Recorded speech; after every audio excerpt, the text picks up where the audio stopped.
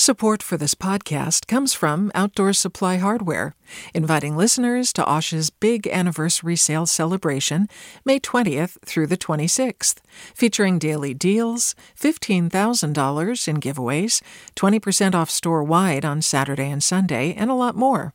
Learn more at osh.com. Hey, it's Glenn Washington from Snap Judgment, and if you love what you're hearing, and I know you love what you're hearing, please consider becoming a KQED member. You get special access to cool events, behind-the-scenes footage, and so much more. Plus, you'll sleep better at night knowing you did your part for the community you depend upon. It's in you. Please be in it. Visit donate.kqed.org/podcasts to sign up now. That's podcast with an S. Thanks. From KQED. Welcome back to Forum. I'm Mina Kim. California's historic Reparations Task Force heard testimony last week on anti-Black racism in housing, education, and the environment. Here's Vice Chair Dr. Amos Brown. And we need to make sure that these testimonies are shouted from the housetop and throughout the length and breadth of this state of California. The Reparations Task Force, established last fall, has been charged with studying and developing reparations proposals for Black Americans with a focus on the descendants of the enslaved. And last week's meetings were the latest in a series of public meetings that KQED's Lakshmi Sarah has been covering. Lakshmi, welcome to Forum. Thank you. Thanks so much for having me. So I just mentioned that the task force met before last week. So where are we in the process right now? Yeah, so they've had the October meetings were the second set of sort of substantive meetings. September also, they had testimony from various people and expert witnesses. And then there are, I believe, a total of at least 10 meetings. And then next June or July, there will be a recommendation sent to the state legislature. So the task force meetings that just finished up last week, those were about housing, education, and also environmental racism. Can you share a couple of things within those areas, issues that were brought up during the meetings? Yes, there were so many different things that it's hard. It's so hard to focus on any one thing. But I mean, I think one of the things some of the things that stick out to me were just Kavika Smith, who was talking about what might reparations for students look like for Black students? What might that, how might we imagine the future of that? When we're talking about environmental racism, what does reparations look like when it comes to the environment, specifically for communities such as those in Oakland, who have really been, felt the brunt of a lot of the environmental racism? Those are just a few things that come to mind. And remind us who is on the task force. Yes. So we've got 9 different people, 8 out of 9 Black Americans, Californians, and I believe there's, Kamilah will have to correct me if I'm wrong, 4 out of the 9 are assembly members, so state legislatures, people who are part of the state legislature. Everyone with, a wealth of experience on all of these issues covering different aspects. So law, psychology, activism. It's just to read people's bios who are on the task force is very impressive. Well, you mentioned Kamilah Moore, so let's bring her into the conversation. Kamilah Moore is chair of the California Reparations Task Force. Kamilah Moore, welcome to Forum. Hi, thank you for having me. Well, thanks for being here. And just to step back for a moment, can you help us understand the historic nature of what you've been asked to lead and California's role in this nationwide? Yes, absolutely. So California's Reparations Task Force, it's the first in the nation. It's the first time a state has decided to account for harms related to the institution of slavery and the lingering effects of slavery. And so the task force scopes and powers are predicated on AB 3121, which was a legislative bill authored by then Assembly Member Shirley Weber, but now she is California Secretary of State. And it was signed into passage by California Governor Newsom in September 2020. And so the law requires the 9-member task force to examine slavery that existed in the United States, discrimination in the public and private sectors against those who were enslaved and their descendants, and the lingering negative effects of the institution of slavery. And, the law. Oh, sorry. Yeah, go right ahead. So the law also requires that the task force recommend how California will issue a formal apology, how to eliminate discrimination in existing state laws, and how to establish new programs, policies, or projects to address the group's findings. And then lastly, the task force will also determine how any potential compensation should be calculated and who would be eligible, as well as additional forms of rehabilitation or restitution. So are you in the study and development phase right now then, in terms of developing reparations proposals? So we're in the study phase right now. We're not necessarily in the development phase, but we're in the study phase. So you're absolutely right. So the September hearing, September 23rd and 24th, was our first substantive hearing where we talked about or discussed topics related to the transatlantic slave trade, the institution of slavery, and the impetus and implications of the Great Migrations. And so we invited people to come and provide personal and expert testimony. So some of the expert witnesses who came to share their expertise were Isabel Wilkerson, who's the author of Caste and Warmth of the Other Sons, and she was the first Black American woman to win the Pulitzer Prize in Journalism. We had John A. Powell come to speak, who is a director of the UC Berkeley Othering and Belonging Institute. And we also had Douglas Blackman, who is a writer, and he won the 2009 Pulitzer Prize for his book entitled Slavery by Another Name, The Re-Enslavement of Black Americans from the Civil War to World War II. And briefly, we had our second substantive hearing, October 12th and October 13th, where we started to discuss the more contemporary harms against Black Americans, particularly in housing and education, segregation, environmental racism in banking, tax, and labor, and the racial wealth gap, as Lakshmi talked about earlier.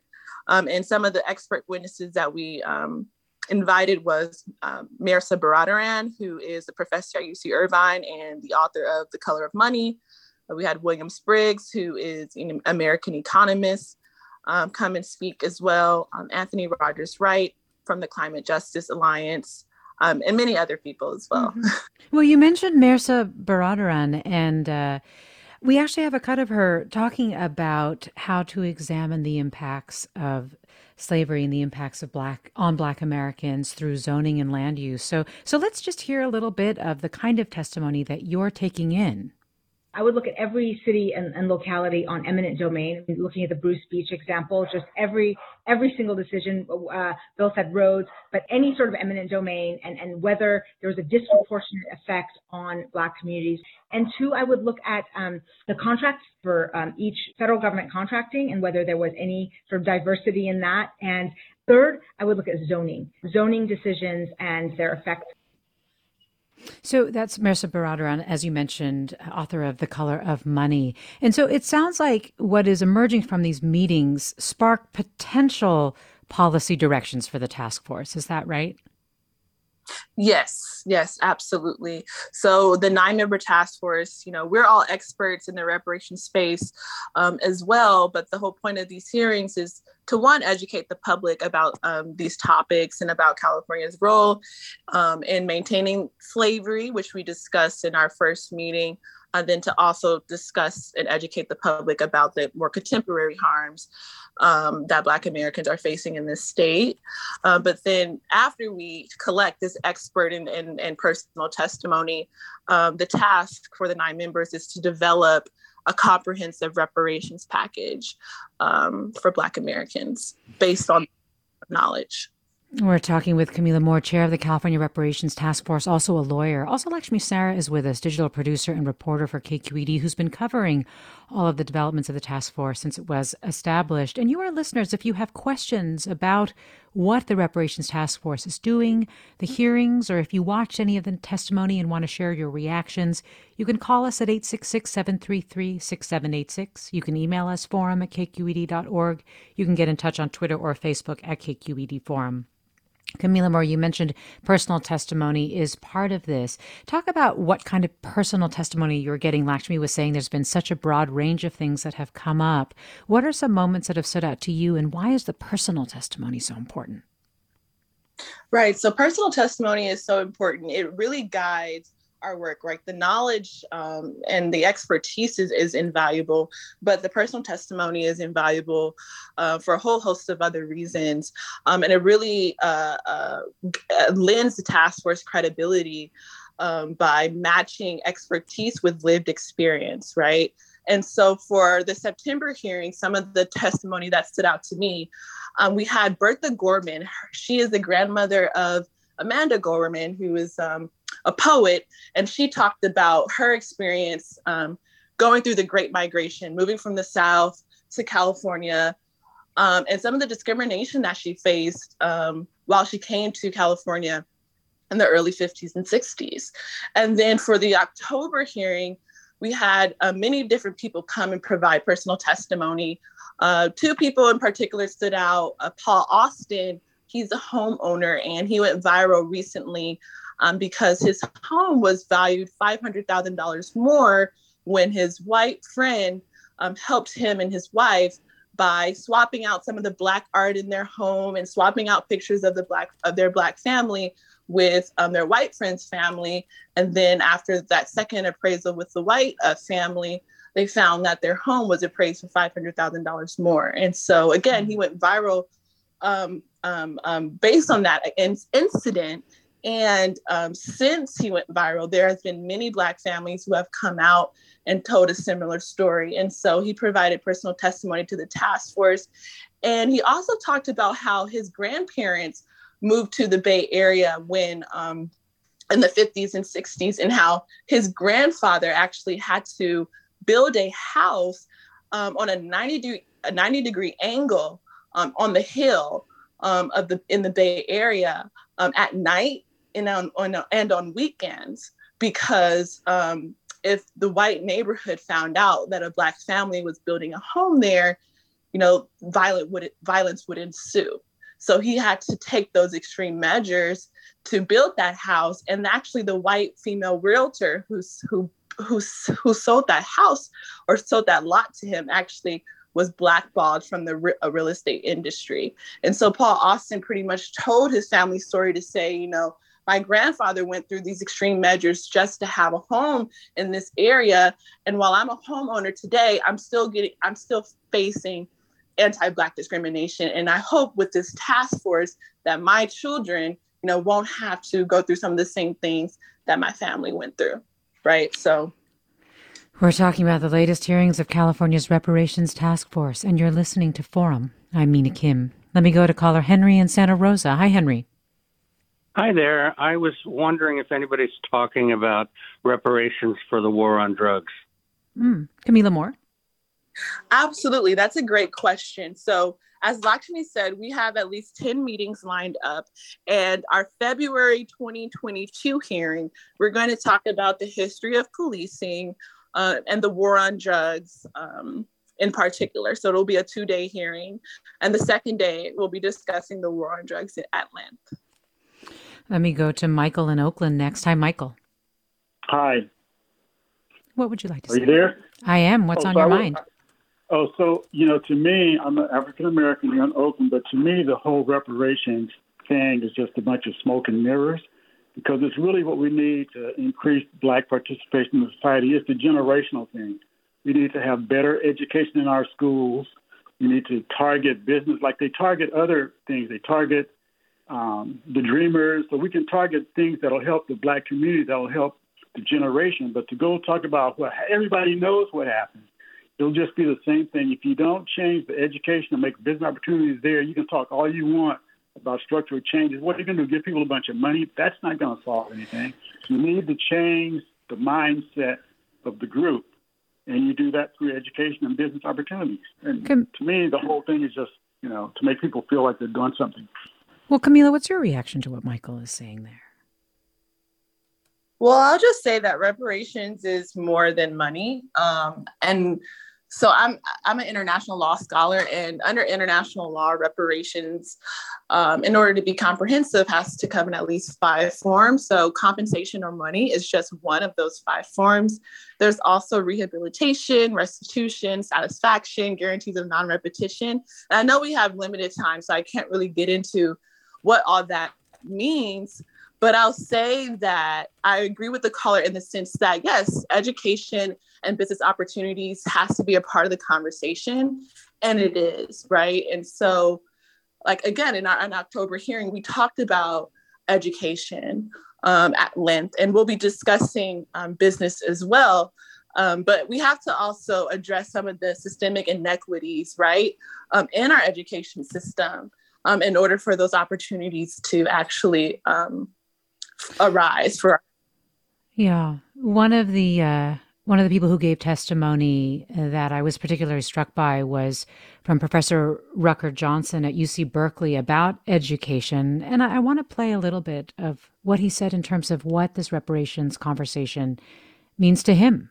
Every time I get up to speak, I get a lump in my throat.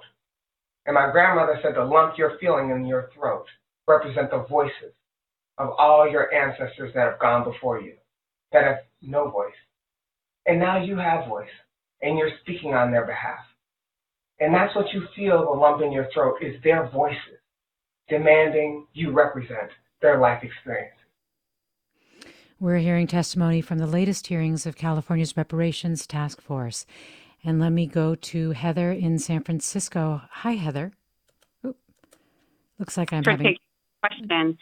I was curious to know if the task force was also going to look at the racial disparities in who is in our child welfare system in California. I know our state is among the worst in the racial disparities as far as Black children. Heather, thanks. Kamilah. Absolutely. We definitely plan to discuss child welfare. We have at least 10 hearings, and that will be discussed at the later half of our hearing. So we're going to have a hearing on public health in general, and child welfare will be a part of that conversation too. Lakshmi, remind us how you have been listening in on the hearings and how people who want to attend can attend the virtual meetings. Yeah, definitely. So it's been really powerful, but also I've been just listening from my computer at home. So for anybody who does want to attend the meetings, the agenda and schedule is available. Usually, I believe it's 10 days before, and you can just log on like you would any Zoom meeting. There's also some organizations are taking the testimony live on YouTube. And so I think that it's great for people to actually attend too, because it's really powerful to hear all of the different people speaking. And Kamilah, it sounds like you are working on rolling out an even more developed community engagement plan. Can you tell us about that? Yes. So at the September hearing, we voted for the UCLA Bundt Center to assist the task force with a robust community engagement plan. So that will entail hiring a communications consultant who will help us to, spread the word across California. But they will also help us to organize a series of listening sessions whereby 2 to 3 task force members at a time will be meeting the community where they are, whether that's in Northern, Central, or Southern California, and in between, to have listening sessions, to hear from community members directly about what they view as reparations and their needs, and how the task force can meet them through this historical mandate. And to distill what and who qualifies for reparations is a massive task, Kamilah. We're just coming up on the end of the hour, but I just wondered how you're doing, if it's not too overwhelming at times. Oh, yeah, no, I'm doing fine. I'm doing well. It's an incredible honor. And it's something that I've studied in college and at law school. So this is right up my avenue, and I'm just fortunate for the opportunity. Chair of the California Reparations Task Force, Kamilah Moore. Also, Lakshmi Sarah, digital producer and reporter for KQED, who's been covering the task force, has been with us this hour. Thanks to listeners for their questions and comments. You've been listening to Forum. I'm Mina Kim.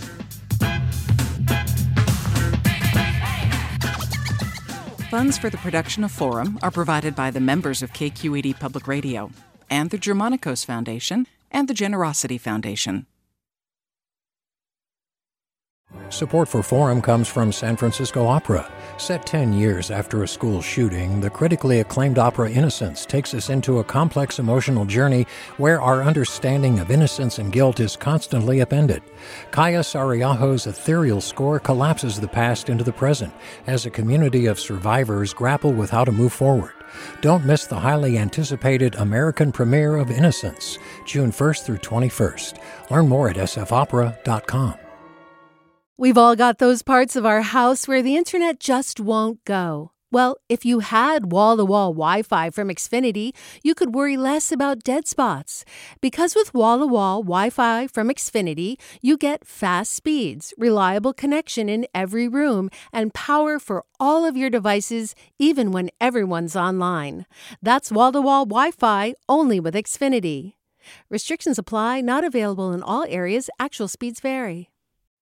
All over the country, we need to improve reading in Wisconsin. Schools are changing the way they teach reading. I'm calling for a renewed focus on literacy. We have gotten this wrong in New York and all across the nation.